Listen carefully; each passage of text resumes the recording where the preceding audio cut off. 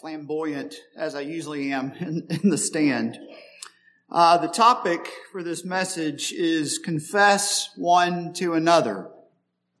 Now I'll go ahead and tell you that confessing is not comfortable. Confessing is very hard to do. And I'm going to tell you, confessing to one to another in a godly way is impossible if you don't first love one another and if you're not first willing to bear one another's burdens. Your confession will be superficial, it will be shallow, it won't be genuine, and it will not be followed with genuine prayer. So James chapter 5 verse 16 says, confess your faults one to another and pray for one another that you may be healed. The effectual fervent prayer of a righteous man avails much. So we're confessing. Confessing simply means to acknowledge something. We're confessing sins, a wrong against God, and we're confessing to one another. We all sin. We know that.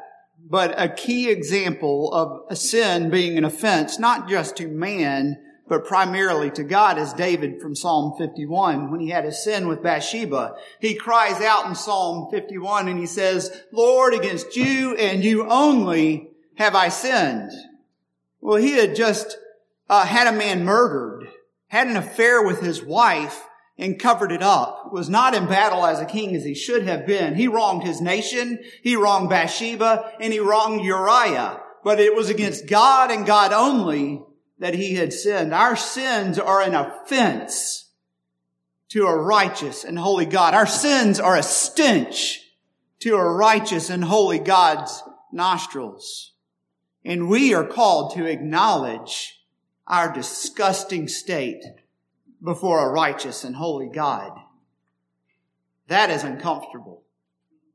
But then, brothers, when you go to one another to say, I am dirty, that takes a lot of humility because it stings.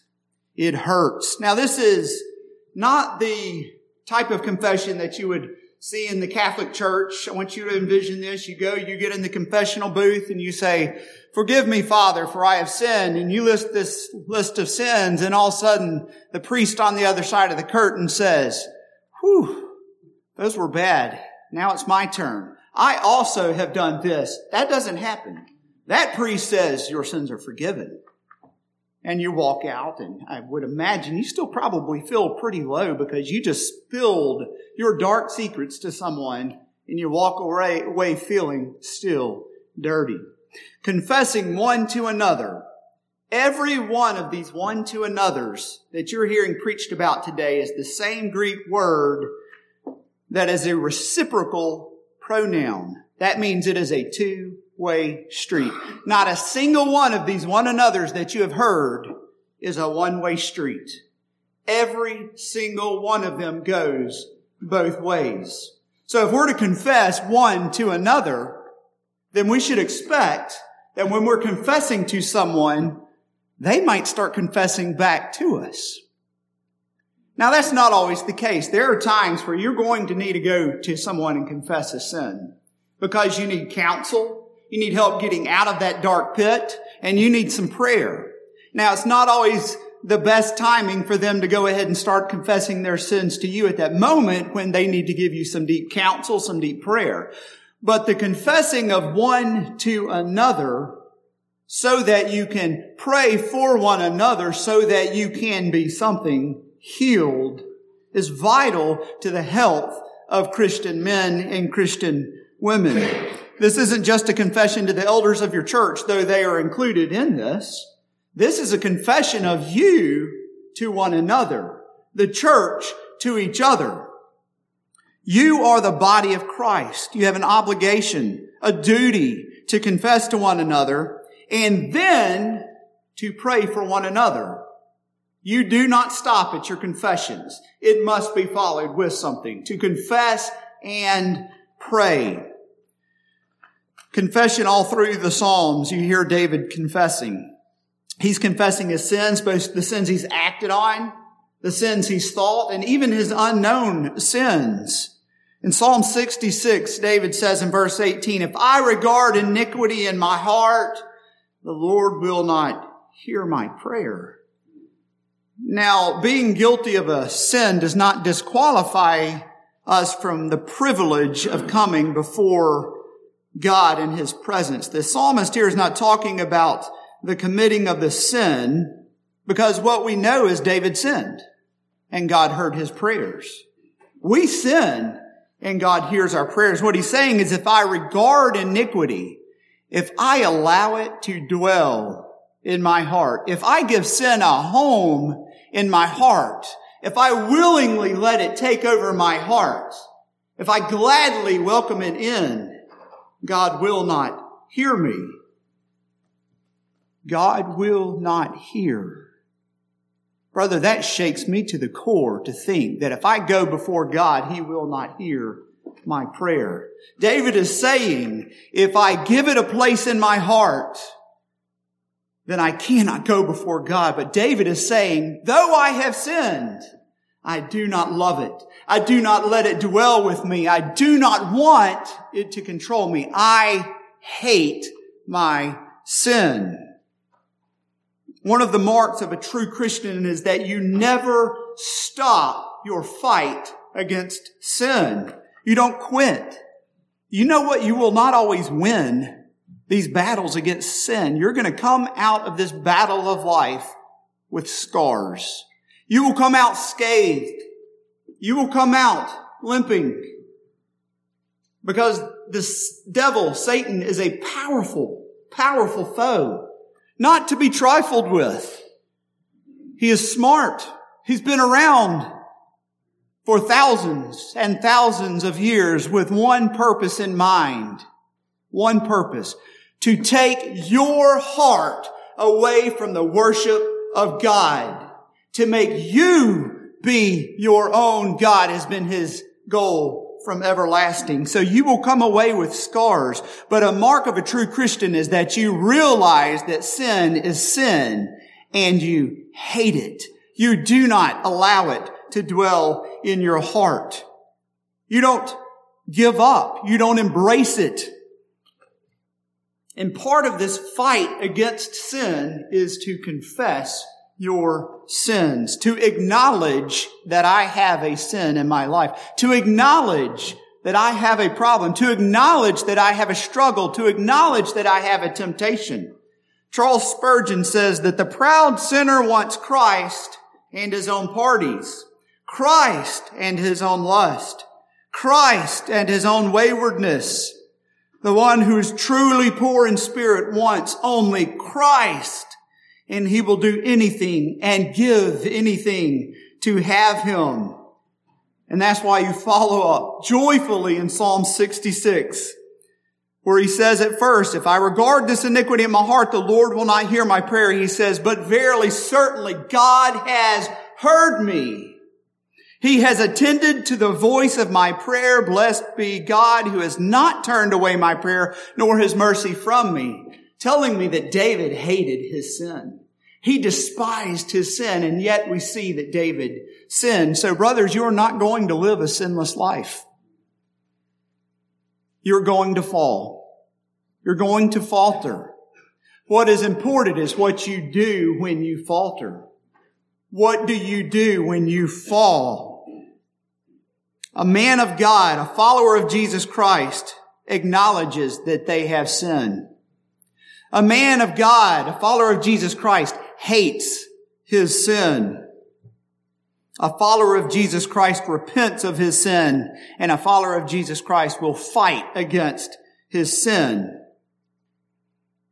And it's an humbling experience, as I said at the beginning, to confess to someone, but God is merciful in those confessions. Proverbs 3:34 says, though he scoffs at the scoffers, yet he gives grace to the afflicted. Brothers, when we fall and we come crawling back to that mercy seat, God is gracious and God is merciful. And in that, you should take great comfort. But with this humbleness, you also begin to learn to be more watchful and vigilant over your own self. As you confess sins, you start to see sin. As you acknowledge your sins, you start to see more and more places where you have laid your armor down, where you have let your guard down, where you have turned your back to the enemy. You learn through confession to be watchful, but you learn not just to be watchful for yourself, but to watch over your brothers, this one to another. We learn to be vigilant both for ourselves and our brother. We learn to be watchful for ourselves and our brother. Those who know our needs, when we go to someone else and they know our need, they are stimulated to pray for our need. And what did we hear last night? That we need to be watching the faces of our brothers. We need to see when they're struggling. We need to see when they're hurting. But I'm going to tell you something about us men. We wear a very good mask. We know how to be strong on the outside. We know how to be strong to our community. We know how to act strong in the church. Brothers, I'm telling you, be vulnerable with each other. Take that mask off and give your brothers the opportunity to lift you up in prayer. Give them the opportunity to bear your burden and be willing in return to bear theirs with them. We're to confess our sin and to pray that we may be healed. The purpose of our confession is not to give somebody the latest scoop of dirtiness. As my teenagers recently taught me, it's not to spill the tea. Only a few of you got it. That just means I'm not the only one that didn't know what that meant. It means the latest gossip. It's not so that you can put some foul image in a brother's mind and also corrupt him. The purpose of confession is healing. Brother, sin has made you a spiritual leper. You are the unclean. Sin is rotting our souls. Leprosy rots your flesh till it falls away. Sin will rot your soul until you are a shell of a man. Sin is a nasty disease, and sin spreads through your entire soul, body, and mind. And sin affects your physical body as well. You need cleansing. And each sin that we have draws us further and further away from God and further into darkness. But we are children of God, and we have been made whole, and we have been made clean through the blood of Jesus Christ. And we need to remind each other of that. For brothers, if you're not admitting that you have sin, and if you're not helping your brother get out of sin, and asking him to help you get out of sin, then you're forgetting about the blood of Jesus Christ, because what you are doing is you are again loving your sin, and you're mocking the sacrifice of Jesus Christ when we allow sin to dwell. But I want you to know, again, as I said, you will fall. You will have temptations, and you will have periods of time or certain instances that you're going to trip and you are going to stumble. But when you do, remember that failure is not fatal. If you reach out for help, failure and falling down will kill you if you stay down and you do not call out for help. But failure is not fatal. When you call out for brothers in arms to come and rescue you from your sin.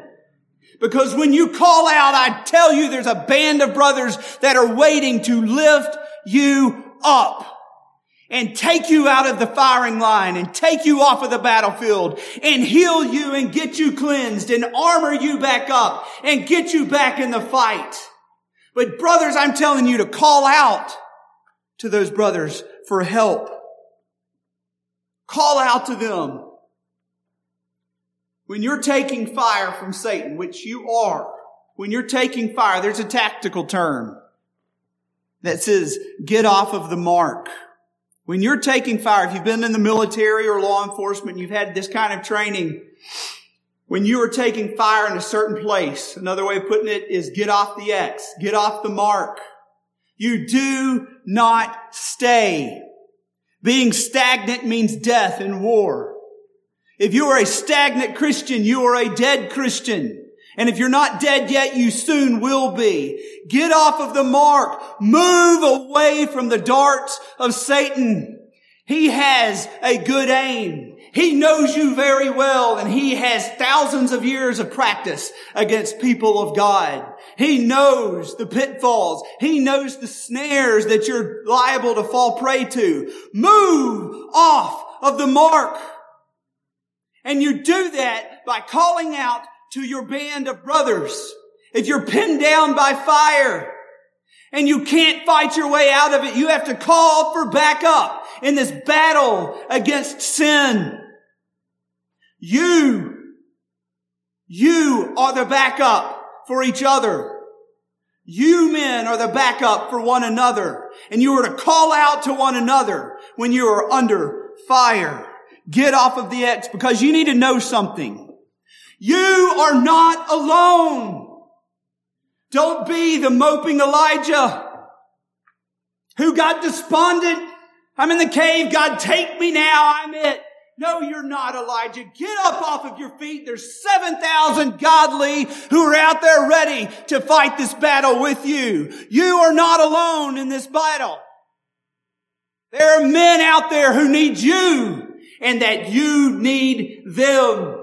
You need one another. And I tell you, brothers, if you can't run towards them, crawl towards them. You find a way to get to safety, to the safety net of your brothers. And if it means crawling on your belly through filth and mud, crawl until you are safe. But you keep moving. You do not stay put. Lean on each other. Look for one another. Take whatever steps you need to get to the safety of your brothers. Do not try this battle alone. Do not think that you can fight this battle alone, only covering your own back. Don't think that you are the only one who faces the temptations you face. Don't think that you're the only one who's fallen prey to sins.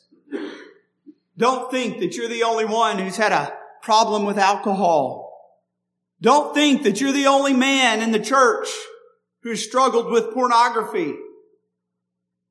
Brothers, I tell you, sin comes for us all.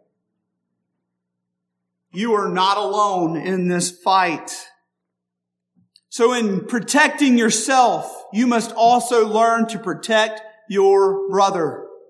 You must also cover their back. Be willing and ready to get in the fight with your brothers, because this text says to confess one to another. You need to be ready to go to him for help, and you need to be ready to cover his back when he comes to you for help. You need the protection of one another. That means you need to know where your brothers are. You need to know where they are in life. You need to know what they're struggling with right now. Now, one thing that we men are very bad at is being vulnerable with one another. The sisters seem to have these great bonds. But we put on this strong face. I don't need someone else. I've got my wife. I'm good. I go to work. I come home to my family. I'm a husband and a father. I don't need these close godly friendships. That's for the ladies to gossip and talk about. I don't need that. Yes, you do. But we have a hard time opening up to one another and being vulnerable. And there's a couple of reasons for that. The first one is pride.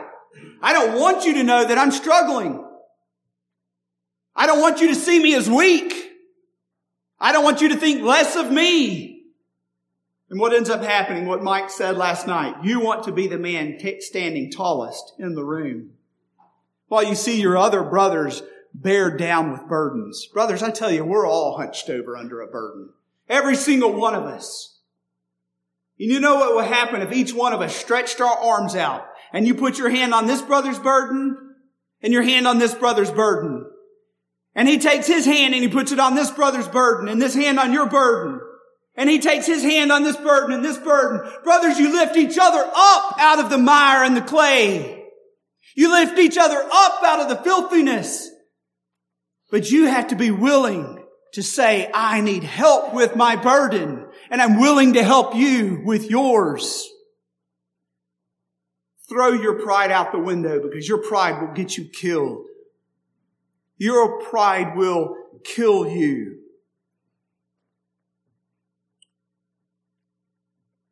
I used to be a police officer, and I was on what we call a STAC team. We were a strategic response team, where we could quickly do a mini SWAT on a certain situation. So our team got called to do no-knock raids on drugs or arms dealers. My position in that platoon of 5 men was I was the breacher. I was the first man in the door. I had someone kick in the door, and I was immediately the first one in with a shotgun. I am going to tell you right now, I never would have gone into those houses by myself if I didn't know my brothers were following me in that house. So what did we do? We practiced over and over and over and over. But what was embarrassing is when you're in those practices, those tactical practices, and you realize you did something wrong, and it got you or your teammates killed. And the instructors would come down just beating you up and bearing down on you. And that was hard enough. But what was really bad is when they would get the team together and say, now you tell each other what you did wrong yourself. And I had to admit during some of those training exercises that, hey, I didn't check this corner when I ran in. That was my fault, because you got killed because I didn't check my corner. And then they would have to tell me, well, when you went this way, I didn't turn and check the door, and I got you killed. Those were humiliating experiences because we were prideful men. We were the elite. We were the best of the best. We were the cool guys. And we had to admit, you know what? I'm not great. I'm not perfect. And even though we're the elite, we just messed up. But that was training. That wasn't the real world. Those training exercises prepared us for the real breach of a house. And I promise you, I knew exactly where every one of those other 4 men were. And those 4 men knew exactly where I was. And they knew exactly where I was going. And I tell you, we communicated nonstop with one another because I had to put my life in their hands. And they had to put their lives in my hands. I tell you, those masks come off really quick when you realize your life is in someone else's hand and their life is in yours. So when we would breach those positions, we knew where we were and we communicated. We would go in, left, right, left, clear, door, clear, gun. And everybody knew exactly where everybody was because we were watching for our brothers, because we loved them and because they were not a burden to us, because we loved them. But I tell you, we didn't trust the other people that were not on our team because they did not love us as we loved one another. We had a complete trust in each other's abilities. We had a complete trust that you had my best interest in mind. Brothers, that's this church. That's you and your churches. You are in a war. You are in a war. You are in a spiritual battle for your heart. You are in a spiritual battle for your mind. And if your brothers don't know where you are and you don't know where your brothers are, someone is going to fall. And it could be fatal to not just them, but the entire team. Know where your brothers are and let them know where you are. And if you're pinned down, you better call out for help. Call out for help. You need to have complete trust in one another. And that means you must first be willing to be vulnerable to one another. But you will never be vulnerable if you don't first love each other. You will never be vulnerable if you're not willing to bear their burden and let them bear your burden. Then you will never take your mask off. So I want you to think about your church home right now. There's probably a couple of brothers in there that you know their name. You may know their wife's name. You probably don't remember most of their kids' names. You see each other on Sundays. You might know where they work, maybe. Are you going to go up to that brother and say, "Brother, I'm struggling with pornography"? You won't go to him because you're embarrassed. You don't know him well enough. There may be brothers in your church that you would go up and do that for. I tell you, it needs to be every man in your church that you trust. Now, I say this cautiously. Not everyone needs to hear all of the sins. You need to use what my mom calls sanctified common sense in your confessions. There's a time for public confession in the church. There is. The New Testament church publicly confessed one another. I've confessed from the pulpit multiple times. But there are some confessions that you must use that sanctified common sense in. You don't need to get up before the church and say, "I have been having a lust problem over this certain lady." Well, you've just made everyone in the church uncomfortable. You need to go to your pastors. And you need to go to some brothers that you trust in your church. And you need to confess your sins to them so that you may be healed, so that they can pray with you, so that you can be restored. So you need to take some wisdom in these confessions. I advise going to your pastors first before you make a public confession in the church. They may have a better understanding of why you shouldn't make that confession in that particular church, because there could be someone else that is struggling with that and you could spiral them deeper down. So use wisdom in it. For brothers, you need each other. We men need other men. As much as we don't like to admit it, we need other men. I have a personal testimony on this, so I'll do a little more confessing from the stand. I had to be willing to open up to some faults of mine recently to some brothers in my church. I have, not ashamed of this, I have PTSD from some of my law enforcement experiences. And I've struggled with it for quite a while. But what it started to do is I started to let the fear and anxiety control me. Now, those are natural things with PTSD. But what I did was I let them dictate my life. Part of my fear and part of my anxiety rolled over into the way that I dealt with my wife and my children. I would remove myself from them. If the kids were overwhelming, I would have a panic attack and I would walk away from my family. If I was fearful and anxious, I wouldn't communicate with my wife. I would use great things as excuses. I need to go study for a sermon. And I was really hiding from my family. And it caused a strain between my wife and I because we weren't communicating like we used to. She's my best friend. She really is. And I tell her everything. But I was hiding my fear from her because I didn't want her to see me as weak. Thank God for godly wives, because she told me, "Honey, you've got a problem with your PTSD. You need some help." I went to Brother Robert Kell, who goes to this church. I went to Mighty Oaks Foundation. Some of you may have heard of that, who help veterans and first responders through PTSD. on biblical grounds. One of the things that I realized quickly in that was I was holding all of it to myself. You know, that's a sin. I had a problem. And part of it was pride. I didn't want to let people in my church know I had a problem. What are they going to think when one of the preachers has an issue? You need to know right now, we've all got issues. We're men. We mess up. We falter. It was pride.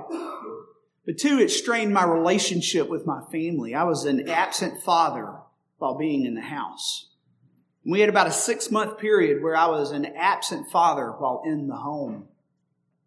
That affects your children. I was ashamed. Ashamed. Now, Mike and I had been speaking about this, but I felt the need after I went to Mighty Oaks that I have got to open up to some brothers. And I want to tell you this. It was not hard because I trusted them. Because I had spent years building a relationship with these brothers. I'm not going to call out their names. I don't want to cause them any form of embarrassment. There's nothing to be embarrassed about this. This is a good example. One of these brothers is we're not a lot alike. We're very different. We're very different. Different types of minds, different types of education. But he's my best friend in the church because we love Christ. He's my brother. There's another man in the church who I have a lot of respect for his wisdom. He's my brother. I implicitly trust these men. As I do all the men in my church. But I picked these two men and I confessed to them. And this is where the confessing one to another and then praying for one another is so important. Now, if I'd gone to these two brothers and I had confessed to them and they'd say, whew, it's pretty bad. I hope you do better. I would have walked away with my head hung low and my burden that much heavier. But you know what these brothers did for me? They put their arms around me and they say, I've struggled too. I've had this problem. I've been frustrated with my children. And then they prayed. In that church office, they put their arms around me and they prayed for me. Brothers, I tell you, I walked away more hopeful than I have ever been. If I'd walked out of that room with the comment of do better, shame on you, then I would have gone further and further down into that pit. But those brothers grabbed my burden and they lifted me up and they bathed me in prayer. And I walked away with hope. I walked away knowing that I am not in this fight alone. I walked away knowing that I have brothers who care for me. Now, every Tuesday and Friday, one of those brothers texts me or calls me and says, how are you today? Sometimes they'll send us text that just says, suit up, armor on. We are in a fight together. And if you look out and you see that your brother does not have his armor on, you tell him to suit up, armor on, because you love him. He is not a burden. You want his safety. You want his spiritual welfare to flourish. So you watch for him and you look for him. One thing we always did on our stack team is we poked each other in the chest and the back because we wanted to make sure that we each had our armor on.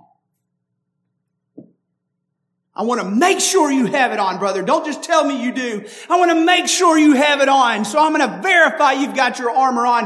And I want you to do the same for me because I might have let my guard down that day. I might have gotten lazy and said, I've got my sword.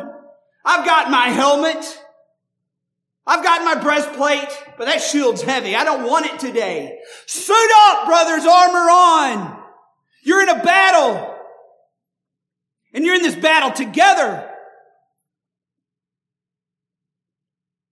So you need to be with one another. What did Mike say last night about this walking in the spiritual life? It's a walking together in a military cadence. And when somebody stumbles, you grab them. and you pick them up and you tell them, keep marching. And if they're weak and tired, you put your arm around them and you help them keep marching on in this battle, because it's going to rage on until Jesus Christ takes you home. You don't get a day off. You don't get R&R from this war. Rest and relaxation. You don't go home for a 2-month period and then go back into the battle. It's every day. I don't care if you're not going out of your house that day. The battle is in your home. Satan wants your home. And he's going to start with you, men.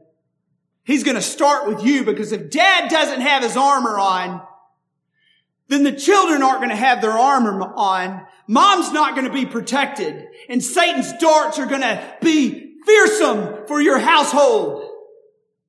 You wake up daily and you put your armor on. And when you're struggling to strap on that breastplate, you call a brother. And you say, I'm struggling to put my breastplate of righteousness on today. Can you help me? I've got your six, brother. I've got your back. I'm in this fight with you. But you have to be willing to say, I can't do it on my own. You've got to go to each other and say, I fell. Well, brother, I fell too. So you know what I'm going to do? I'm going to pray for you while you pray for me.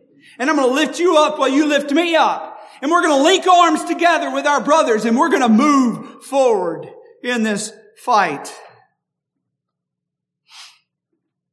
Those who make a confession of their faults one to another should then always pray for one another.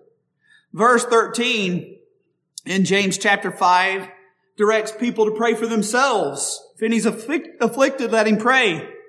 Verse 14 directs us to seek the prayers of the ministers. If any of you sick, let him call for the ministers to anoint him and pray for him. But verse 16 directs private Christians to pray for one another. You, the church, are to be praying for each other.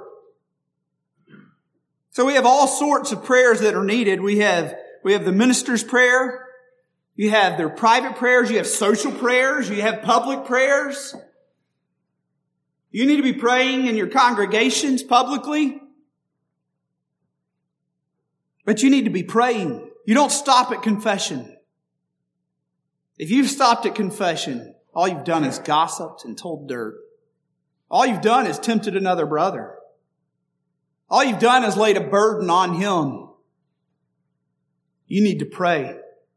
Praying is a petition. It's a pleading with a righteous and holy and merciful God who hears you when you don't allow sin to dwell. It's a righteous prayer. It's followed up in this chapter by the example of Elias was a man subject to like passions are as we are, and he prayed earnestly. So it's a righteous prayer, not righteous in an absolute sense. We know that he wasn't righteous, but he was an example for us on how to pray. He was a pattern for us. But his righteousness in a biblical gospel sense of not loving or approving or excusing any form of sin. That's a righteous prayer. The fervent righteous prayer avails much. I misquoted it, but you know what it is. The fervent, where's that at? I got to read it now because I messed it up. The effectual fervent prayer of a righteous man avails much. There is power in your prayers for one another. You need to get comfortable enough with each other to say, can you pray for me right now? And let me pray for you right now, because there's power in that prayer. If you have the same goal of bringing each other to spiritual healing and spiritual wellness, then you can say there is power in that prayer. So you follow up your confessions to one another in this two-way street, and then you pray on that two-way street. Don't be guilty as I have. I'm going to pray for you on that, brother. Call their hand on it. Ask them to pray right now. Because how guilty have I been? Yeah, I'm going to pray for you. And I see them the next week, and man, am I full of guilt. I didn't pray for them once. Ask for prayer, and you pray.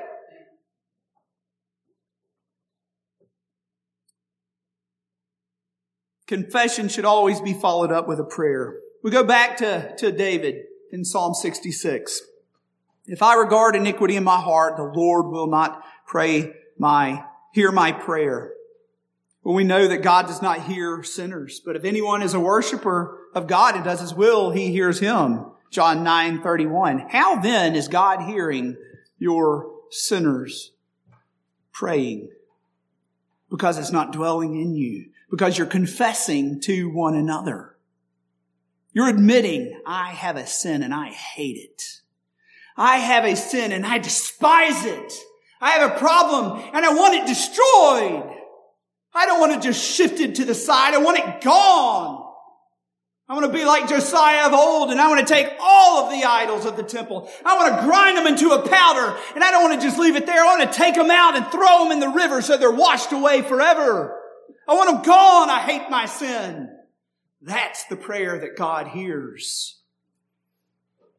And this prayer must be fervent from the depths of our hearts. A pleading prayer, a pouring out of the heart to God. Such a prayer avails much, brothers. Such a prayer avails much. Let's close here with just reminding ourselves that confession isn't easy. It just isn't. It's hard. It's painful to be vulnerable to somebody.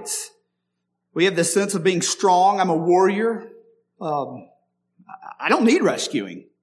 I'll be willing to rescue you. That's what I was doing as a preacher while I was still struggling. I can help you out with your problems. Sure. I can counsel you from Scripture. But I don't need rescuing.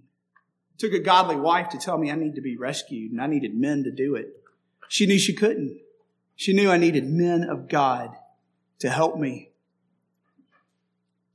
Brothers, we all need to be rescued. Because we were all rescued by the same merciful hand of a righteous God from the darkest, deepest, dirtiest pit of sin. We were all that low. All of us. But God reaches to the lowest depths of sin and He picks His people up and He holds them tight. And He has given you, each other, as a safeguard to keep you from falling, to grab each other from the fire if you must, to keep you from being spotted. We are no more in this grime and filth of life, but we are redeemed. You have now been brought into the army of the kingdom of the God Almighty, El Shaddai. You are warriors in His kingdom. So I would tell you, brothers, link arms. Armor up and pray and confess to one another because you're in this fight together. Thank you.